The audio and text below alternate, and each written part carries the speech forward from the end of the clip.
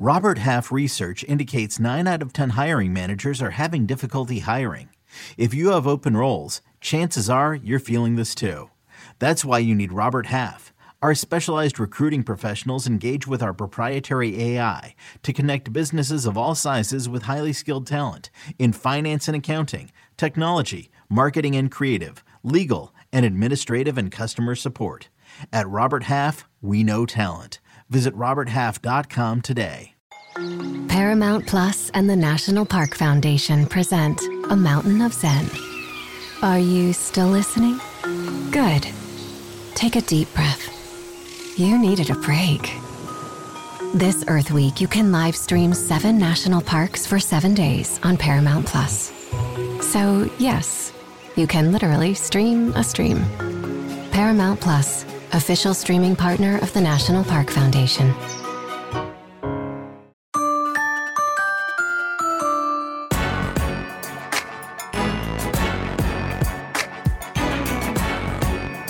This is With the First Pick, the CBS Sports NFL Draft Podcast. This is episode 56. I'm Ryan Wilson.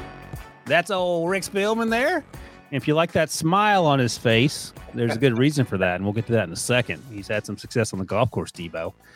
Conveniently forgot about our $1 bets, but we'll circle back to that. But today, Rick, we're taking a look at what lessons we can learn from the 2023 NFL Draft. We'll continue to talk about these rookies throughout the year, but just like the last few days of school before summer vacation, need to tap a few loose ends on the most recent draft. So specifically, we'll take a look at what lessons we can take away from how the 2023 draft unfolded and how we can apply that to 2024 and going forward. And to do that, of course, we have our expert, Mr. Rick Spielman. So I thought you were going to say Debo is the expert. He is the behind-the-scenes expert. He's the guy behind the guy. You're just the guy. So a couple things, a quick update, Debo.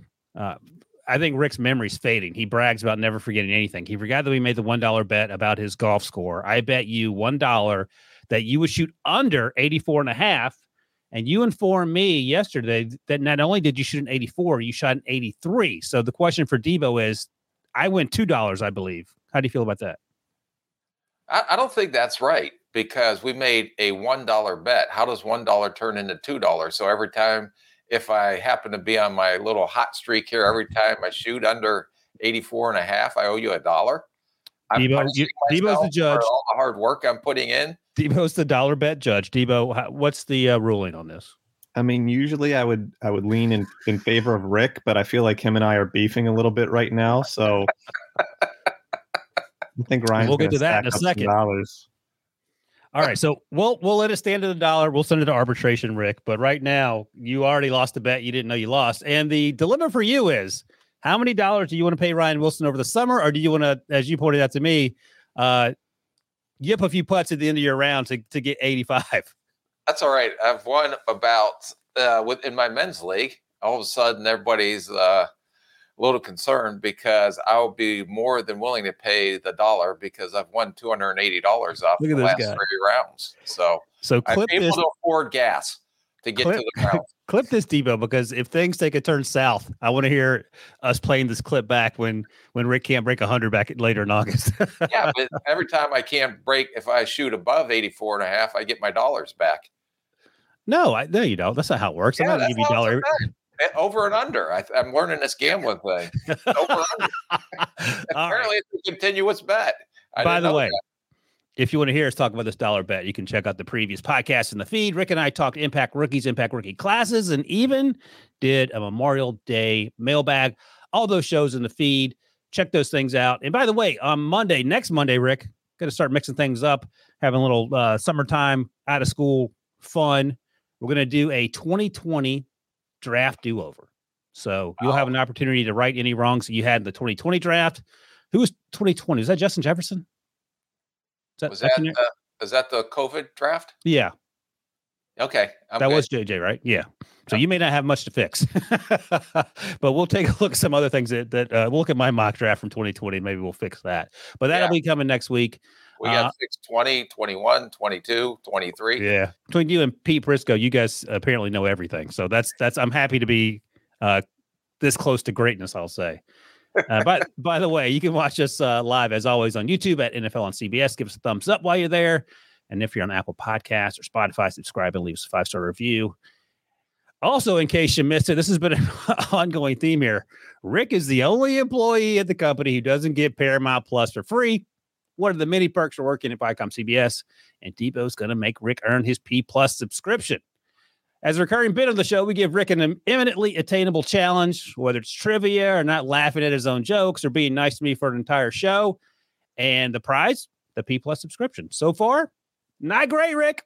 No, I'm thinking I'm 0 for 3 or 0 for 4. And, you're at least 0 for 3. You got golf going for you. This P Plus thing, not so good. But no, and I keep getting on my emails that a P Plus subscription trial run for 3 months is in my emails. And then I use the, once I earn it, if I do get a code to use from the company or from Debo, who represents the company, it probably won't work. No, that's probably a good bet. Yeah. So we'll pretend it will work, and then we'll continue to go through this thing. It works for everyone else but you, but I'm sure it's not your fault. Of course not. Why would it be my fault? But great news. I feel like today is the day, Rick. We're going to will this thing into existence. All right, Debo. Yeah, I can't wait to hear my challenge today. What is Rick's Paramount Plus challenge going to be today? So I thought about skipping it because Rick's failure to follow rules overall. But this is, I believe, the most attainable challenge yet. It's kind of a choose your own destiny for Rick. So Rick, I'm going to need 2 answers from you to start. Give me a number between 1 and 250. Like 250? Yeah. Not $2.50? 1 to 250. Okay, I'm going to go 100. Okay, and then give me a number between 1 and 23. 1 and 23. I usually like number 33, but that's not between 1 and 23. You're going to fail this thing 2 minutes in. So can I change my 100 to 33? Fine. What is this man doing? All right, 33 is your first number. 33 and number 10. Because when I go to the gas station and I get gas, it has to end on a 10. Oh, I 100% believe that. So okay. 33 and 10. Okay. So the choices there, 1 to 250 was the draft pick. 1 to 23 was the draft year. So you have to tell me in 2010, pick 33 was Roger Saffold. Where did he go to college? Oh, that's too easy. That's way. Come on. You know I'm an expert on colleges. If I gave you actually would have had a better chance with the 100th pick because that was your own pick, Everson Griffin. Oh.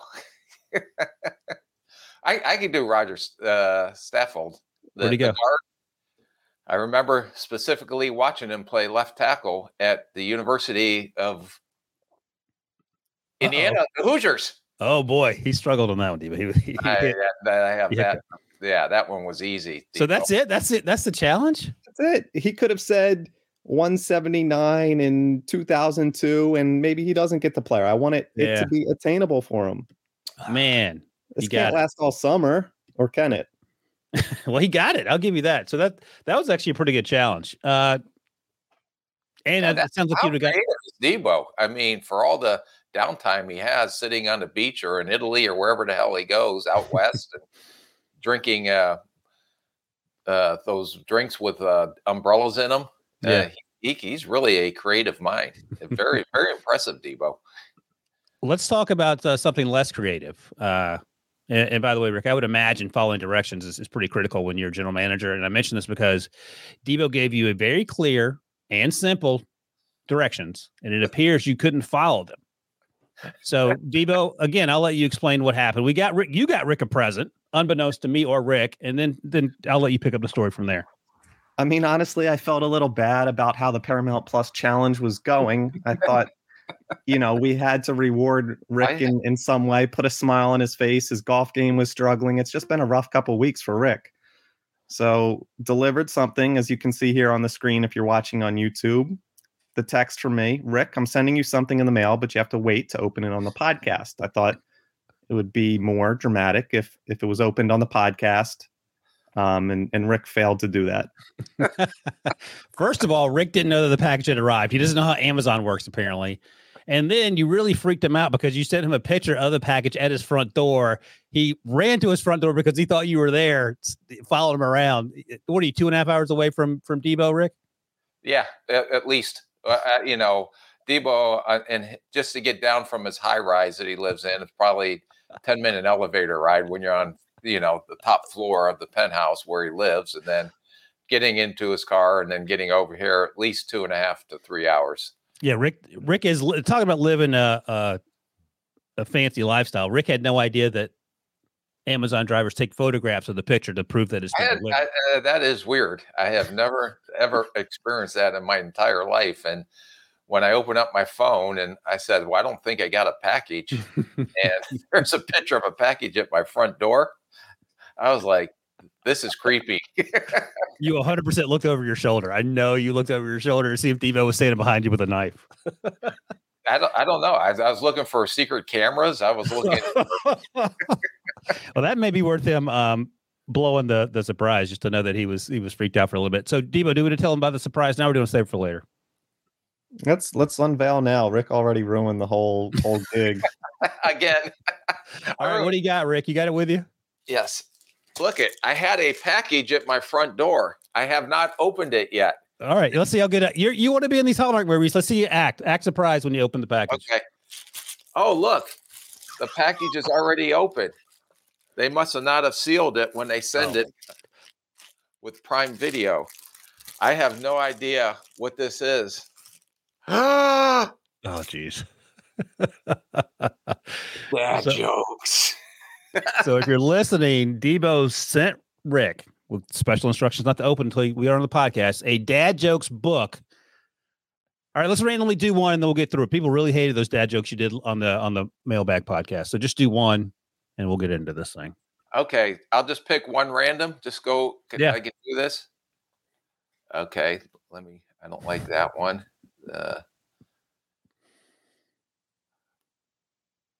When they told me to stop impersonating a flamingo, guess what I did? I have no idea. I put my foot down. Love it, Debo. Look how happy he is. Debo, you made Rick's day, and he's a guy fresh off shooting 84 and 83. All right. So next time, just address the package to his wife, and she can follow instructions, and she'll have to unveil it on the show. All right, Rick, put it down so you can focus. Don't get distracted. Oh, yeah, I'm going to read the rest of the show. All right, good job, Debo. That was a nice gesture on your part. Rick totally messed it up, but there'll be plenty of other opportunities for Rick to make up for it, I'm sure. All right, Rick.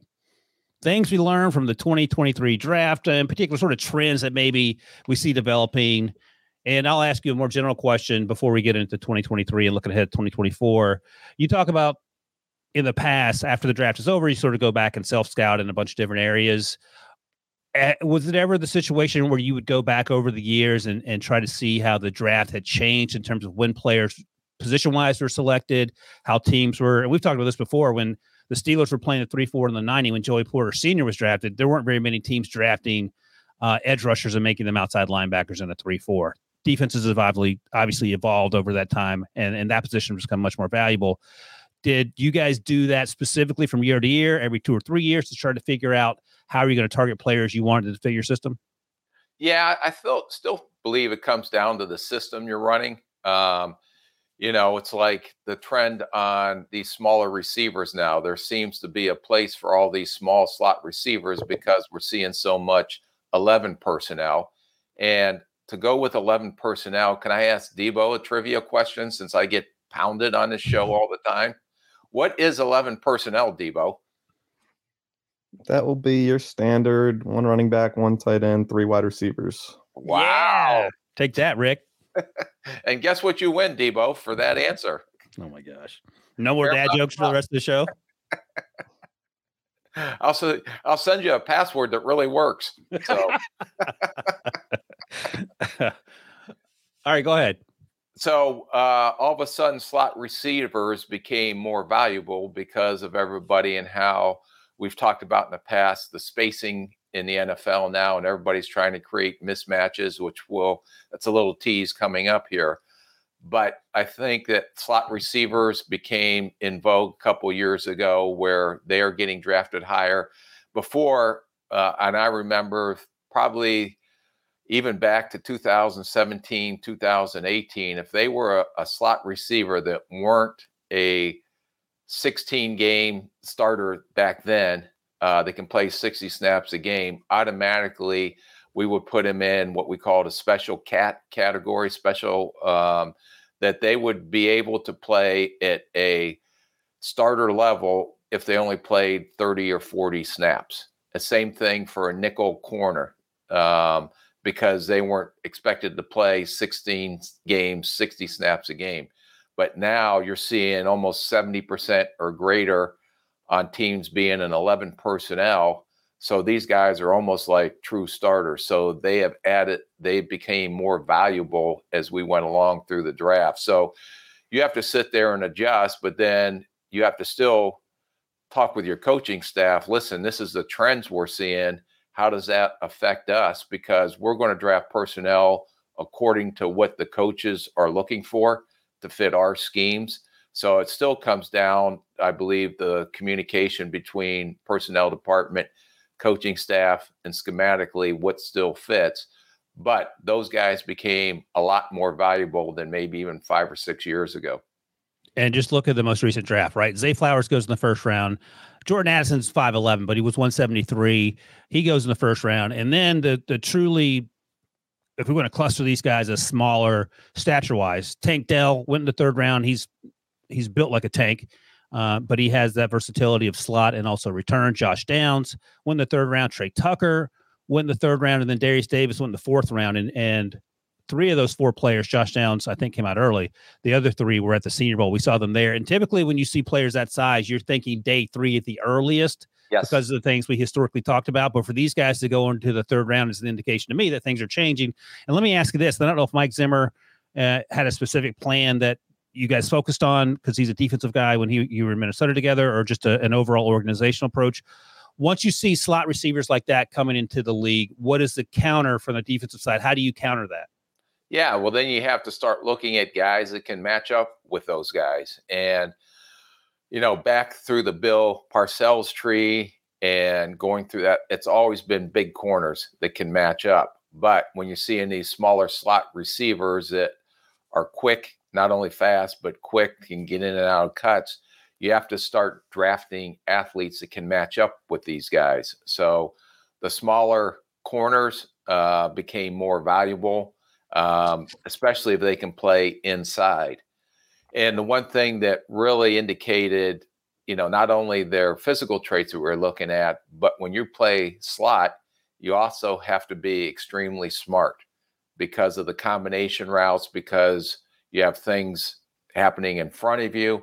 When you're on the outside, as I said, some of our analytics said that you don't have to be as smart and you can still be a Pro Bowl player on the outside. But the closer you came into the ball, the smarter and the more the intelligence scores came into play. So, but a slot nickel corner not only has to have the athletic skill set to match up with these slot receivers, but they also have to be very intelligent football players.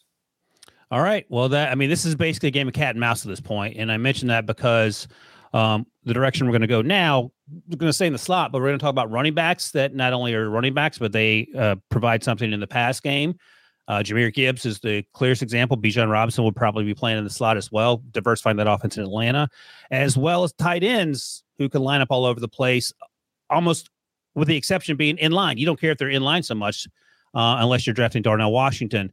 So then the cat and mouse game becomes, okay, so we have we combat the small slot receivers with smaller, smarter slot defenders.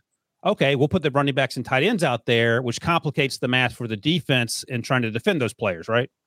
Yeah, and I guess my question, Ryan, that I had a very, very intelligent question for you, and I just forgot it. So but now, does the Skinners of the world, Antonio Johnsons of the world that were drafted a little later, that are these bigger safeties, become dime linebackers that can line up and try to match up with size and athleticism versus the Kincaids, versus the Musgraves, versus these receiving type tight ends.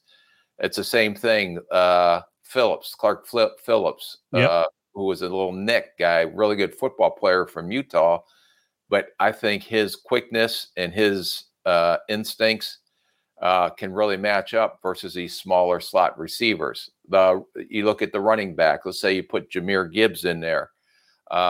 He's going to create a mismatch with a linebacker more than likely if they're going to have a linebacker try to match up with him. So again, I think that one of the teams that does the best at this is Dan Quinn down at Dallas. And we had a Javon Curse, who we drafted in the late 7th round out of Clemson, who was kind of a safety / corner, but he was 6'3", 6'4".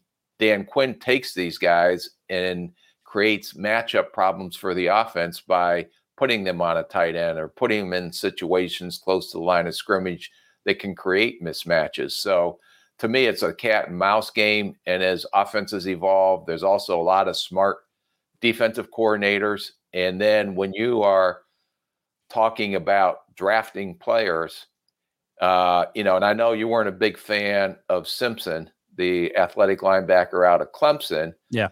But from an athletic standpoint, from a coverage standpoint, he has more than enough speed, more than enough quickness to sit there and potentially match up with these tight ends, even though he's undersized. That's why you see these 220, 25-pound linebackers end up getting drafted higher than they would have 5 or 6 years ago because of their athleticism and their ability to match up with these athletic tight ends and potentially athletic running backs. And by the way, Trenton Simpson is incredibly smart too. So that helps in terms of the things you're talking about playing in the middle of the field. So, but let's say you're 11 personnel and let's say Jahmyr Gibbs goes to the slot. And then, so is Clark Phillips going to have to cover him, or are you going to bring Trenton Simpson out to cover him? It depends on what you're talking about. Like 11 personnel, I imagine Gibbs will be in the backfield, or else you're going to have no one in the backfield. Right, and then he motions to the slot. So, but you have your defense to defend 11 personnel out there when he lines up in the backfield before he motions up. Defensive coordinators will look, and I think they adjust, especially throughout the season. And let's say Detroit is using Jahmyr Gibbs in the slot a lot to try to create mismatches. Well, defenses will see that, and then they may count Jahmyr Gibbs as a slot receiver. Right. So they called a different personnel and group. So they would get the different personnel on the defensive side. So the biggest one, I think, is the mismatch when you have 12 personnel, 1 running back, 2 tight ends, but you put a Kincaid or a Musgrave in the slot, and they're almost like big receivers. Well, if you have 1 running back, 2 tight ends, most of the time defenses are going to be in base defense where they have 3 linebackers on the field. So do you start to treat that as like a nickel defense so you can get your better cover guys on there, especially if these tight ends are creating matchup issues in the passing game? And then if you have your tight ends out there in 12 personnel and you see the defense is light, then you start running the ball. Right. So that's sort of the cat and mouse game that we're talking about here. And that's why these off-ball linebackers are so incredibly athletic. That's why Devin Bush and Devin White were drafted top 10 a few years ago to get those athletic middle-of-the-field linebackers. And I don't want to say Ryan Shazier started it, but that was one of the first drafts in 2014 when the Steelers took him out of Ohio State really early. And I was like, this guy doesn't look like an old-school Steelers middle linebacker. And then you saw him grow into that role, and He played for a few years with Troy Polamalu, and you had that. You talked about this before, having up the middle being incredibly strong. Shazier and Polamalu at the second and third levels is a great way to start. I don't remember who played in the middle of that defense at that time. Casey Hampton was gone at that point, but was it Kirkland? Who? Kirkland, linebacker out of Clemson. Oh, Levon Kirkland. Yeah, he played like in the early aughts, I think. Okay. I'd have to go. I can't believe I can't remember. We have to ask our guy. BMAC. But the point is, Ryan Shazier felt like the sort of the turning point when these linebackers started to become a lot more athletic, could cover in space, could run down guys who turned the corner. And I'll ask you, do you remember any linebackers being more athletic than Ryan Shazier regularly on the field prior to him coming out in 2014? Because it felt like they were just that's a great analogy there on when these smaller, more athletic linebackers, because, and unfortunately, he had that severe injury, or else he had a great career going before the injury, and thank God he's able to, I believe, start walking again. Yeah, no, he's been walking for a few years, I believe. Right. But I think that's when it started to change a little bit. And it's like I said, everybody goes in the off season and all these coaches do these studies on schemes, on matchups, on who you have to match up in the division, and how is your personnel going to match up versus their personnel. So AFC West, how are you going to match up and try to take Kelsey out of the game in Kansas City? You're not. So you look at the tape and you kind of look and see what defenses are trying to do, whether it's some kind of combination coverage or what are they doing to try to, and no one has came up with the answer yet, to try to take Kelsey out of the game, or at least prevent him from, taking over a game. So Steve McClendon was played in the middle of that team, 2014, the nose tackle. I don't even know if he was drafted. He made a pretty good career for himself. 2 years later, they drafted Javon Hargrave, who went on to great success for Debo's Eagles before moving on. I think he's out west now with the 49ers. Trivia question. Yeah. Hargrave, what college? Oh, the Steelers, I know. South Carolina State. You're not going to get me on the Steelers for the most part. But give me a couple other famous South Carolina State alum. They got some good talent. Oh yeah, they have Shaquille Leonard, South Carolina State. And my first or second year of scouting, Robert Porcher. Oh, he was South Carolina State guy. I couldn't remember that. Yep. Yeah. You didn't miss on him. You liked him. You were just afraid to write it down. I was afraid to put a grade on him. You liked him. Are there any others, Debo? I mean, how about a guy that Rick was watching when he was like 30, Deacon Jones? Deacon Jones. You know Deacon Jones. Yeah, he was the head slapper. Yeah. Debo snuck that joke in there. He said you were 30 years old when you were watching him. Yeah, Debo's not funny. You get the free dad joke book and you're getting all over Debo. Harry Thompson, Orlando Brown Sr., Kobe Durant had some success as a rookie with the Rams last year. Kobe, yeah, he's a good little player. I like him. There's a lot of great athletes down in the MEAC. And then there was, I never forgot one of the best games I went to see. I went to see Winston-Salem State play North Carolina A&T at Winston-Salem. Here's a trivia. Who was the receiver that was very productive that came out of Winston-Salem State? This is 1990? Oh, no. It's a little later than that. Oh. God, Yancey Thigpen. Yancey with Winston-Salem State? Winston-Salem State, yep. Oh, nice. All right, one more Winston-Salem State question, then we'll take a break and we'll move on here. Who was the great basketball coach at Winston-Salem State? Remember his name? I bet Debo knows his name. No, I do not know. Debo?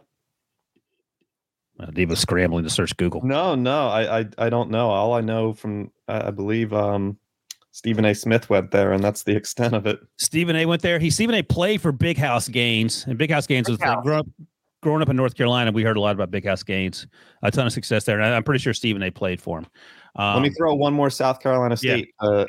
A great that we missed. Played in the Steelers secondary back in the day.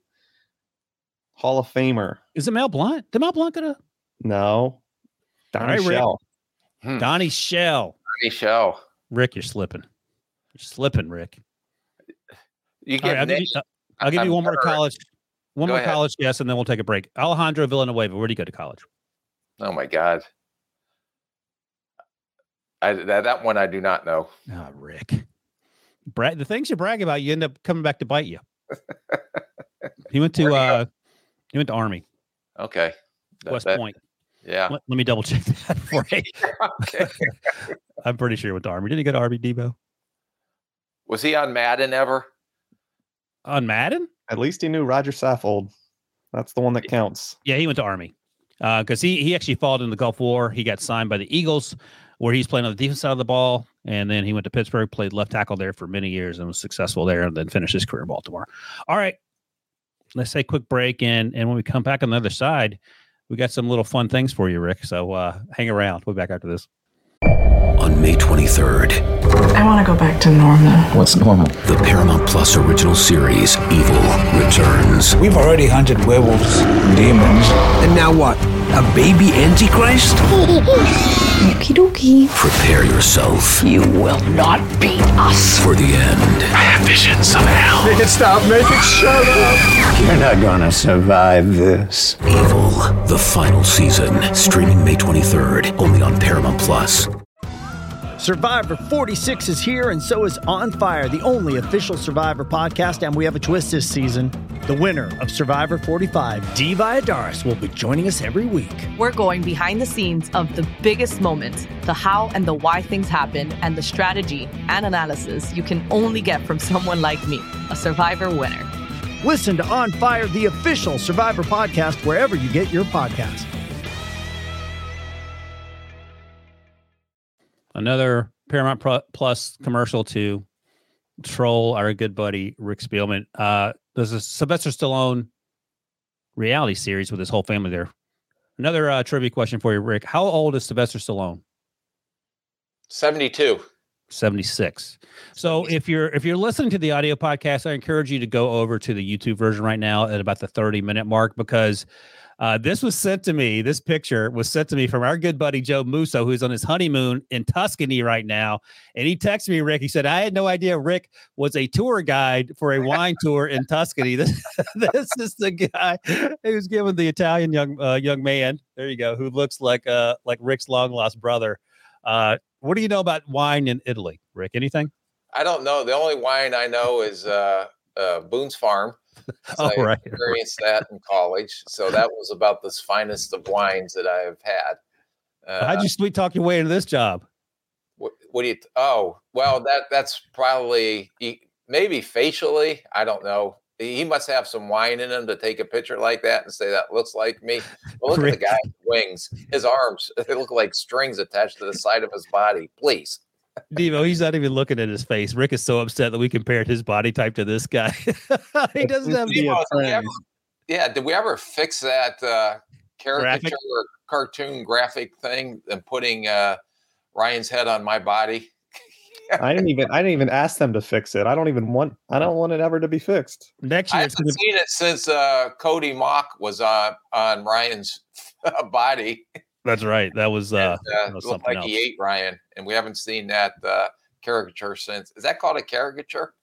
Yeah, no, that's actually I use that word properly. Oh, finally. All right, Devo, we have a comment from a viewer.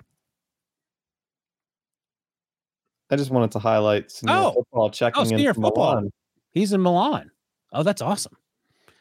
Rick has been all over Europe. He has yet to go to Italy. So, Rick, you need to put it on your to-do list. There's so many folks. There's the graphic of me after a long, hard workout, and Rick after giving that wine tour. Rick, get back in the gym. That's all I can say to you. Next year, I'm going to do some steroids over the summer, so my picture's going to be even bigger. So yeah, your head does not match that body. You look like a little pea head. Hey, man, that image has hair on it, so I'm not complaining about that. Yeah, that's awesome. Senior football's in Milan. Milan's one of my favorite places. Devo, did you go to Milan, or you went straight to Lake Como? Yeah, we flew into Milan. Then drove up? Or did you hang out? Yep. All right. That's great. Let's do it again before next year's draft. Are you? Oh, my gosh. Maybe. You hear that, Rick? No, I didn't. 2 weeks before the draft next year, Devo's taking the family back to Italy. He takes this job incredibly seriously. Are we considered family? Are we going to do our podcast from Milan? That I would be okay with. Look into that, Devo. I'm sure that's at the top of your list. All right, let's talk about the quarterback hype. And is it a media creation? Is it a thing that actually happens? Rick, I sort of know where you come down on this, but I'll start with this. So the 2022 draft is the draft where Kenny Pickett was the only quarterback to go in the first round. There was Matt Corral, there was Malik Willis, there was Desmond Ridder, and there was Sam Howell. And the conversation was maybe 3, maybe 4 of these quarterbacks end up going in round 1. Instead, 20th overall, Kenny Pickett to the Steelers. The next quarterback, Des Ridder, doesn't go off the board until the 3rd round. Malik Willis went also in the 3rd round. And the Titans have since drafted Will Levis. They traded up to get him. So that would indicate to me that Malik Willis's career is probably going to be a short one in Tennessee, at least. Matt Corral, the Panthers drafted Bryce Young. His career is going to be a short one, it sounds like, in Carolina. I forgot to mention Bailey Zappi, who went ahead of Sam Howell. Bailey Zappi was at the Senior Bowl, didn't have a particularly great week, but no one really did. The weather wasn't great that week in Mobile. And then Sam Howell, the 5th rounder, which was a huge surprise to me, is going to start this year for Washington. We'll see how that goes. I liked him the more I watched him during the draft process, but clearly NFL teams felt differently. So were you surprised that only one quarterback went in the 1st round? Because we have seen year after year after year teams talk themselves into players, especially quarterbacks, because you need that position to be the right position, and they end up overdrafting players that don't work out. Yeah, no, I think teams are trying to be as disciplined as they can. I think especially on Thursday and Friday to make sure that, and they know a lot that the media does not know. They know all the analytics scores, the psych scores, the S2 scores, which we heard about so much before the draft, the intelligence scores. They've been in private meetings with these guys, have done private workouts. So I think they're staying truly disciplined to what they evaluate and not listening to all the hype on the media. But Rick, sorry to interrupt you, but historically teams have felt like they have overdrafted. And this felt like the first year in a long time where they were disciplined, as you point out. Do you agree with that or no? Yeah, but I think teams are, taking some risks. The lower you go through the draft. And I know we'll talk about this year's draft, and I have a theory on that as well. But I think when you're looking and evaluating these guys in this draft, not this year, the previous year, teams were very, very disciplined on not listening to all the media hype on these players. Like the 3rd round will be interesting to see. Looks like right now Desmond Ridder may be the cream of the crop out of those 3rd rounders. So, but teams I think do stay disciplined to what how they evaluate and where they develop these guys on the board. Okay, so what have we learned from this year's draft? And we don't know anything really because nothing's happened but OTAs for a handful of these guys. There was a clip going around yesterday where Will Levis missed the throwing net, and I send that to Pete because I like to give Pete a hard time, but it was just him and Ryan Tannehill and Malik Willis working out, doing footwork drills, and then throwing at a net. And Levis missed it. It doesn't mean anything, literally nothing. But the whole conversation for the last 12 months pretty much was that Will Levis has a chance to be the 1st overall pick, primarily because of the physical tools, but the tape did not match the physical tools that we just talked about. And no matter the amount of trying to talk himself into it, I think, and I'm talking about Pete Prisco, it felt like teams weren't going to make that mistake. Were you surprised that Will Levis, I had heard a week or so before the draft that his team was concerned they were going to slip a little bit. Were you surprised that a team didn't roll the dice on him in the top 20 picks? Not as much as you look at where the quarterbacks have to go. And then the lower you get in the draft, the less a team needs a quarterback per se. I was surprised that someone maybe didn't trade up in the bottom of the 1st just so they can get that 5th-year option. There are reports that the Titans may have been trying to do that. Right, but they got him in the 2nd round, so they don't have that 5th-year option. But and I'm going to ask you this, Ryan. When we went on our little pro day tour and got to see all these top quarterbacks, and when you saw Will Levis, did your opinion change on you didn't like him as much as when you watched him on tape? Well, I didn't like his tape at all. I liked him more, but we talked about this at the time and you talked about this. It's great to see these quarterbacks back to back to back. And once we had all 4 in sort of the pro day hopper, when you graded them out in terms of just performances on pro day, not talking to them afterwards or going out to dinner with them, just watch them perform for 30 minutes. Will Levis was 4th. And I thought Bryce just outdid CJ. that was close. I thought Anthony Richardson was fun to watch, and I think that pro day was scripted where he didn't have to throw a lot of short, quick passes. He just threw the ball 80 yards down the field, and we all had our jaws on the floor for that. And Will Levis, and you talked about this immediately afterwards and the following weeks, that he looked a little stiff. And it looks like Bryce isn't going to throw a 99-mile-an-hour fastball, but Bryce and CJ are much more fluid, and Anthony as well. Anthony has a really good arm, where Will was very, and you talked about the upper body strength, and he looked rigid, and he looked it looked like it was hard for him to sort of show the flexibility you like to see in the quarterback. That said, I thought he had a pretty good pro day, but compared to the other three, it just confirmed what we had seen on tape. Yeah, and just even observing the teammates and things, it just everything at Will Levis's pro day just seemed forced, and it wasn't natural. And not just from the throwing standpoint, just from observing the players. And was it false enthusiasm? I don't know. I just got a sense. What do you mean?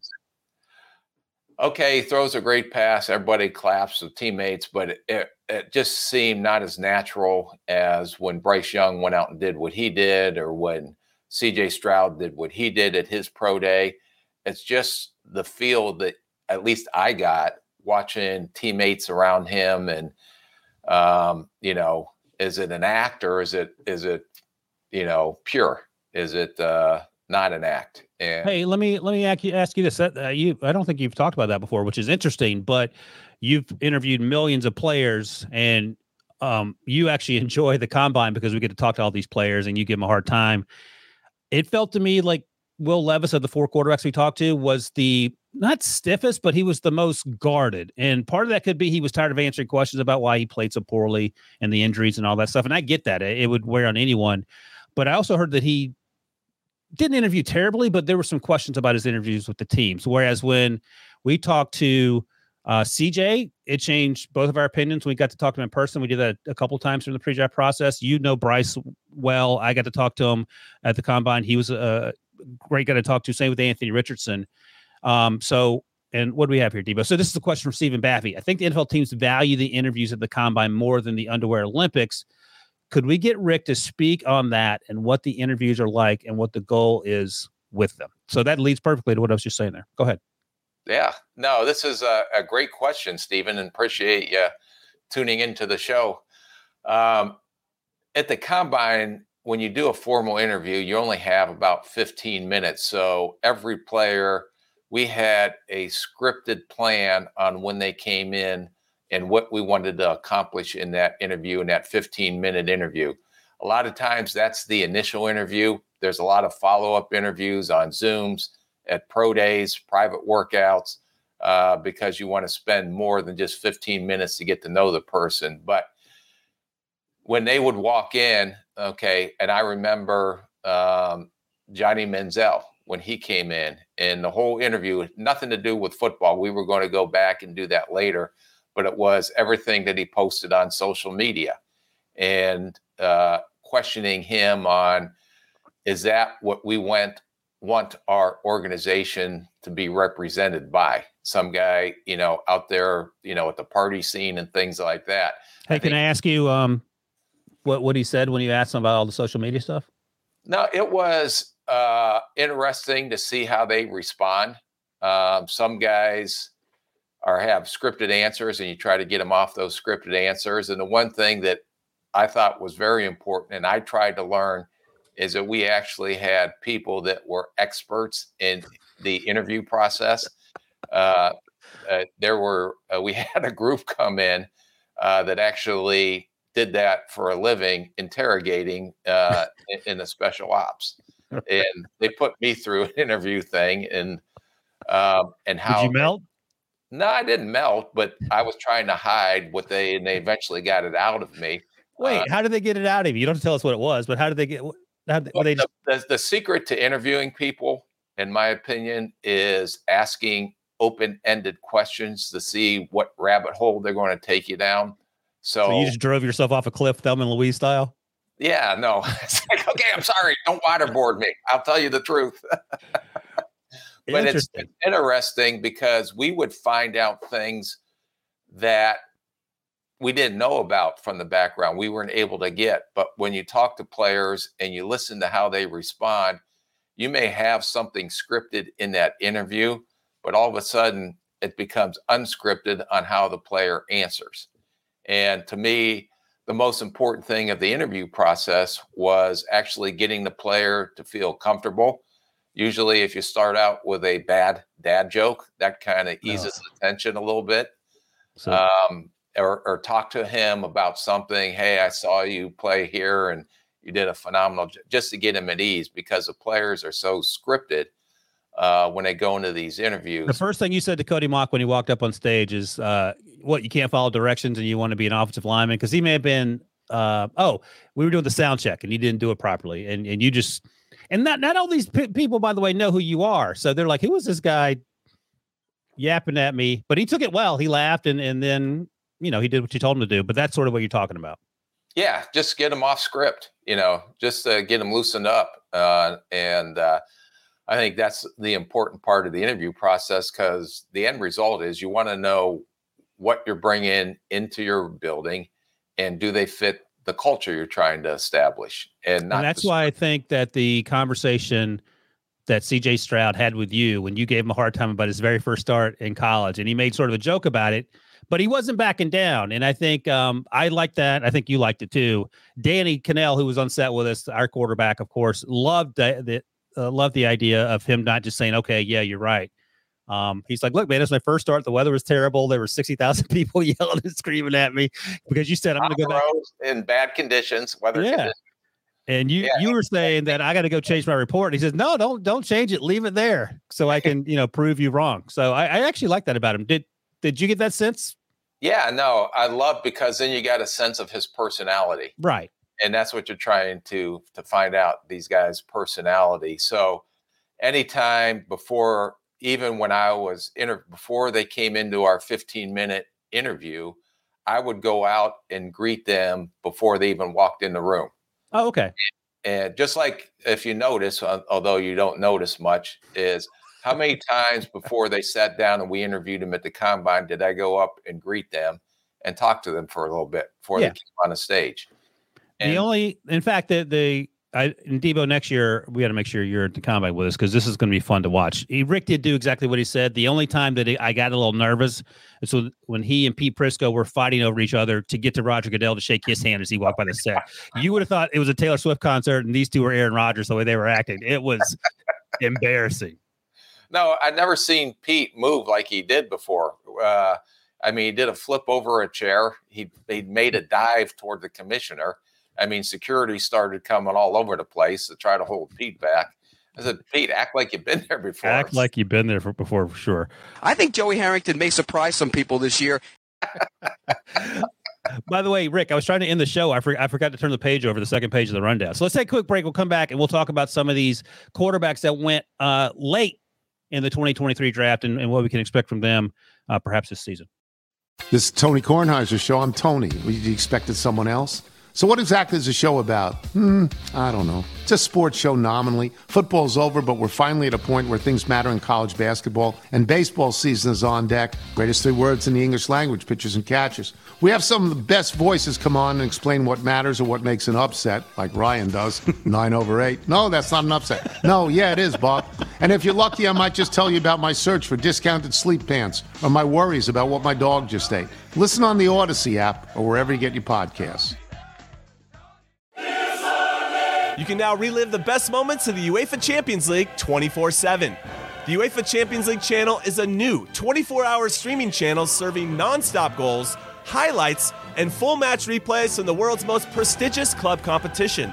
Reminisce on your favorite moments, legendary players, and brilliant goals with the UEFA Champions League channel streaming around the clock on Pluto TV and the CBS Sports app. All right. Debo asked in the rundown, is the Brock Purdy effect real? And what'd you say? I love watching the WNBA. I'm a huge sports fan. And okay.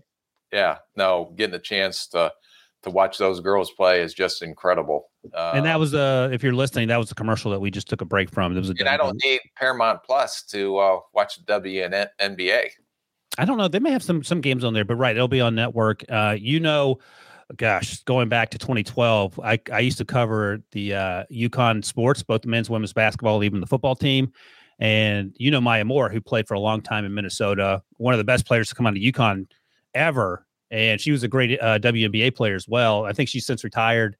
And like she's doing like the Lord's work, getting people who were unjustly put in jail out of jail, right? Isn't that what she does now? Yeah. In fact, I think married one of the people that she helped get out of jail that was unjustly put in there. Great, not only a great basketball player, but great human being. And I don't know, I went down to a couple of Lynx games. I got to know Cheryl Reeves a little bit and spent some time with her. And I thought she did an incredible job. And back during that time, they were untouchable. They were a dynasty that won a lot of WNBA championships. So I thought it was great just to even talk to her and learn how she did things and learn a little bit about the WNBA, and just to go watch it live is incredible.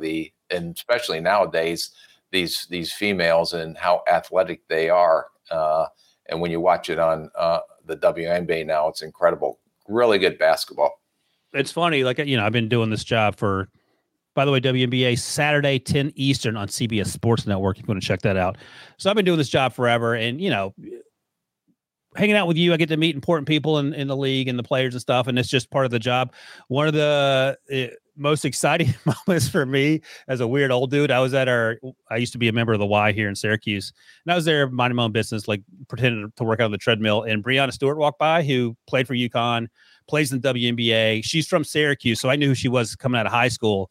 And I was like, oh my God, that's Breanna Stewart. I said to myself, I didn't bother or anything, but she's another great basketball player, hugely popular around here, obviously, because of all the success she had. And it's fun. It's sort of, when I talk about covering women's basketball for UConn back in the day, people were like, how was it? I was like, it was awesome, because it's Hoosiers. Like, you have to play technically sound. Gino Auriemma, the head coach, he treats they treat them like players. He doesn't care whether you're a man or a woman or whatever. He's just as big a butthole to the girls as he is to the boys. And he got the most out of those players. And it was fun to watch, because he doesn't put up with a lot of silliness. They're going to run their offense. They're going to play defense hard. And it's sort of like Pep Guardiola, though, in Man City. When you get the best players, it's a little easier to compete. You can be the best coach when you have the best players. But, I mean, he's done it for decades. So, anyway, that's our WNBA / women's college basketball conversation. Let's go to the Brock Purdy effect. Is it real? So Debo asked that question in the rundown, and we saw 14 quarterbacks go in this draft.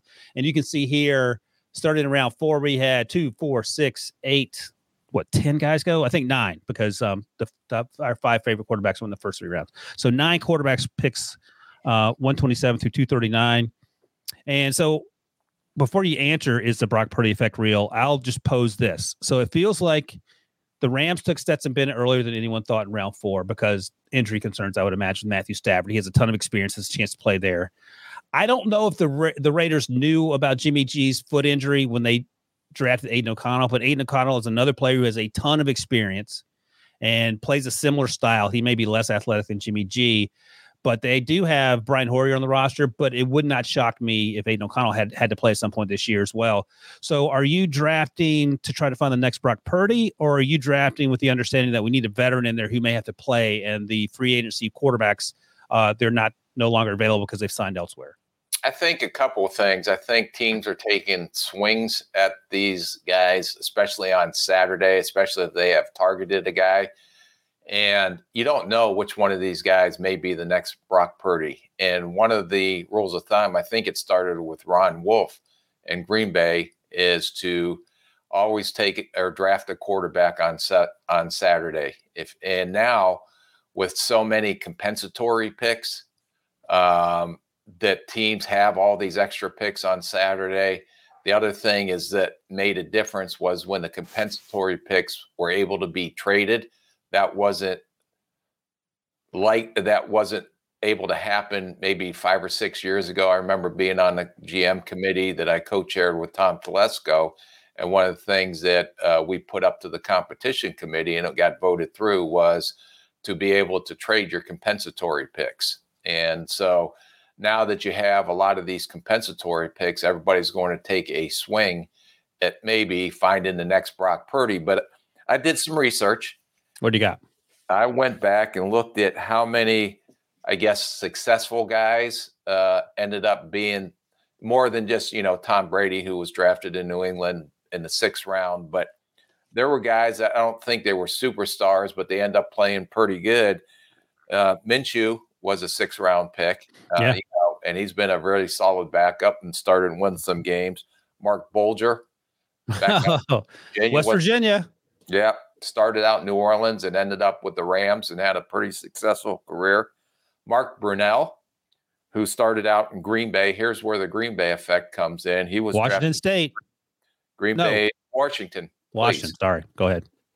He was drafted by Green Bay in the 5th and ended up, having a pretty nice career down in Jacksonville. Brad Johnson, who ended up was drafted in the 9th round by the Minnesota Vikings before Florida State. Florida State. He was a backup to KC. Casey. Who's Casey? Kate went to ended up playing with the Cardinals for a little bit. Debo, you can win Paramount Plus if you can tell me Casey's last name. Gosh, I don't know. Brad's from Black Hills, North Carolina. I do know that.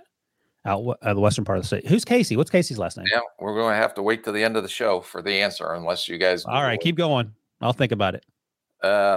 Matt Hasselbeck, who was again drafted by Green Bay in the 6th round, ended up playing in Seattle. Brad Johnson came on a scene once he left Minnesota, went to the Redskins at the time, the Commanders now, and then went down to Tampa and played well down there. So there are more than just Brock Purdy successes that have come out of those later rounds. So especially at the most important position on the team, people will more than likely start taking more and more swings at these guys, especially with all the extra draft picks that seem to be happening now because of the compensatory picks and because of the ability to trade the compensatory picks. Well, you mentioned that, and I think it makes sense. When it's one of those things that when you hear it does make sense, but people don't necessarily think about it in the moment. Were you surprised when Mike Shanahan with Washington took RG3, top 5, whatever he took him, and then came back in the 4th round to Kirk Cousins? Because I was shocked when that happened.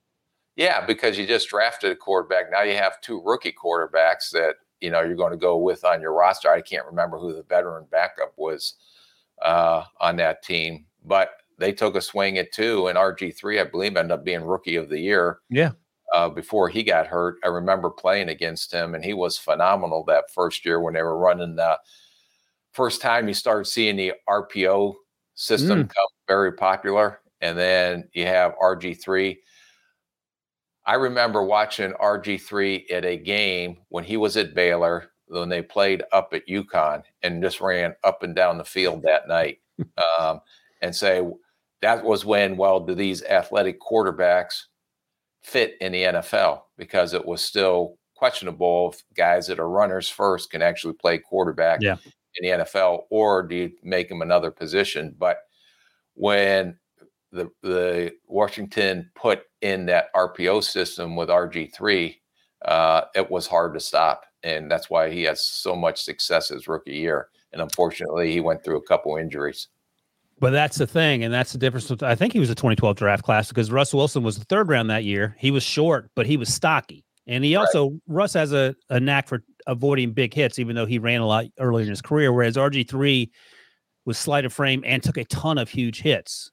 Right. I think he got injured inside the pocket. Ironically enough, it wasn't that he was out running in space when he I think it was an MCL maybe that he hurt. Whatever it was late in that season, the fact that he took so many hits was problematic, and I think probably shortened his career. But it was curious to not only have them take 2 quarterbacks, 2 different styles of quarterback. Kirk Cousins was more athletic than we probably gave him credit for, but he was never RG3 athletic. No. And if you're running those sorts of offenses, it's interesting. So of the guys that were drafted last month, rounds 4 through 7, any other names you think besides Stetson Bennett and Aiden O'Connell have a chance to play?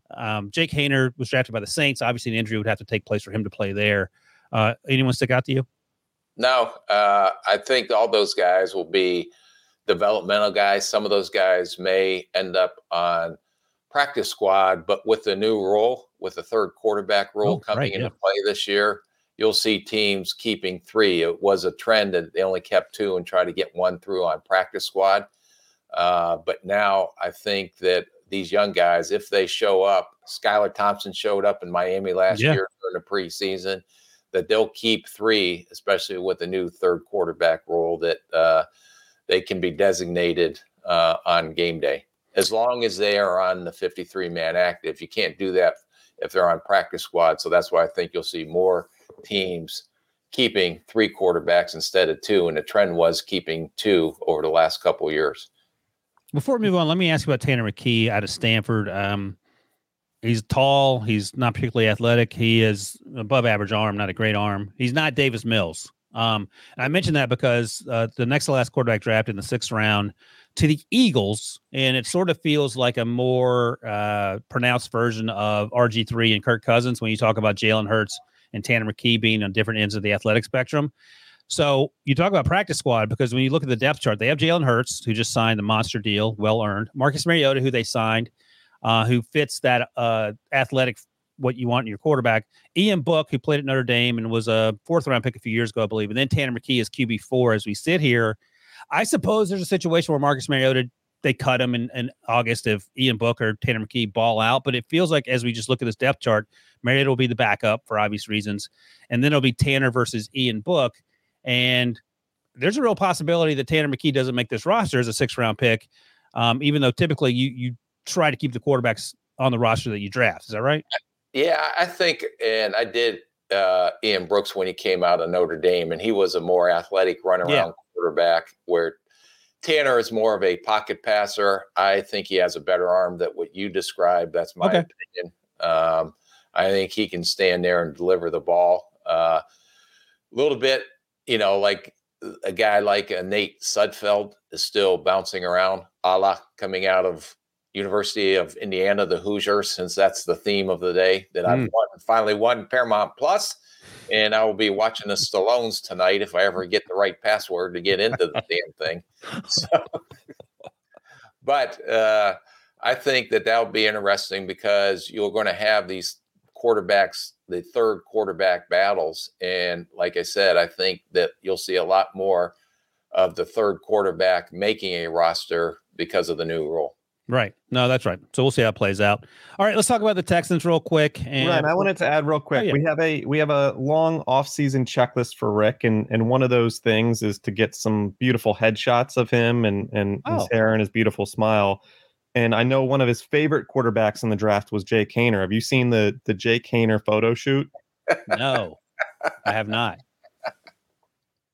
This is what I imagine for Rick whenever we get him in studio to get some headshots. I did not qualify for the headshot studios last year. Everybody was all dolled up. Even Pete Prisco, which was hard. It took him a half a day to get him ready for his glamour shot. Well, listen, again, you want to be an actor. I think these sort of headshots are important to get in your book. I don't know if they call it a book or not, but when you go on these auditions, so commit these to memory, and then I want to see this play out in real time. Jay Kaner is now my new favorite quarterback. Oh, look, he's doing it, Devo. He's such a hand. Is that good, Devo? Let's get a full shot. Yep. Do it again. Yep. Look off camera. Look off camera left or camera right. Oh boy, this is going to be a lot of work. Between the acting when you open the package and this, I got some bad news for you. Hallmark movie may not. Hallmark. My ultimate goal in life is to be an extra on a Hallmark movie. Mysteries. I feel like Charles Davis might get the part before you. He's a little more committed, so we got to work on that. But that's right. We got all off season. Martha Mysteries last night. It was a great one. Oh gosh. All right, let's talk about the Texans because I cannot talk Hallmark movies right now. As Debo notes in the rundown, that the situation is unique in that Nick Caserio, and I think you actually noted this in our email exchange, Rick, that this is his 3rd draft. He's had 3 different coaches. They got to get this thing right. They have DeMeco Ryans now, who comes from the Kyle Shanahan tree, which has been pretty successful, even though it hasn't been going on that long. What has to happen in Houston, a team that had 5,000 draft picks this year? They did get their quarterback. You said before the draft, you can't have 2 first-round picks, need a quarterback, and come out of here without one. They took C.J. Stroud 2nd. They traded back up to get Will Anderson at number 3. We knew they liked Will Anderson. I think they have 2 first-round picks next year. What has to happen in terms of progress? Because this team has been 7-26-1 in the last 2 years. Yeah, I think you have to, again, another new head coach. I think they got the head coach right this time, not that the other ones, but at least they're going to give him an opportunity to have success. I don't know if they gave the other two an opportunity to have success. But I believe that Nick is going to start feeling some heat. It's his 3rd year. Like I said, the 3 head coaches, he's had 3 drafts. So these guys have to start producing, especially in his first 2 drafts. And they're going to have to be better than they have been. They can't be in a top 5 picking next year, although everybody right now sees them as a top, picking in a top 5, which happens to be Arizona's pick next year that can get 2 first-round picks. Yeah, that's right. They don't have their 2 first-rounders because they had to give up that first-round pick to move back up to get Will Anderson. So we'll see if it's worth it. And we talked about how costly it felt like that draft was. But if you get C.J. Stroud, hit a home run there, you get Will Anderson hit a home run there, you don't really care about. You're going to win some more ball games. They're going to have to grow and learn. But I think they're going to be a better team at the end of the season than they are at the beginning of the season. So their 2023 win total, according to Vegas right now, is 5.5 wins. So you think they win more or fewer than 5.5 games next year? Dollar bet that they win more than 5.5. All right, I'm not going to take that bet because I think they're going to win more than 5.5 as well. C.J. Stroud's day 1, or are you going to try to do the Davis Mills thing? Day 1. Yeah, I think that's right Just too. Go. What'd you say? Just go. Just go. I think you said Prisco. That's why I was confused. No, all right, the final thing on the rundown here. Rick can open his package. Oh, right. Rick didn't follow instructions, so he already has his dad joke. Rick, give us one more dad joke, and we'll get out of here. Okay. Look how excited he is, Devo. What a great present. Wait, is this? There. Oh, no, that's terrible. Is that a glamour shot, Devo? Oh my God, that's gonna be awesome. Devo's tweet that out, Devo, when we do the promoting the show. All right, give us a dad joke, Rick. My dog's upstairs yelling. Geez, there's some bad ones in here, Devo. Boy, Rick thinks they're bad. Yeah, hang on just 1 second. Oh, look at my library. Everybody has like he has a dad joke library. This is a hardback. Oh my gosh. How do you not have these? I swapped our bed out for a trampoline. Guess what happened? What? My wife hit the roof. And that is the end. Oh, Jesus. All right. People, I apologize. That's my fault. That's on me. I should not have asked Rick to read that joke. But that's it for episode 56.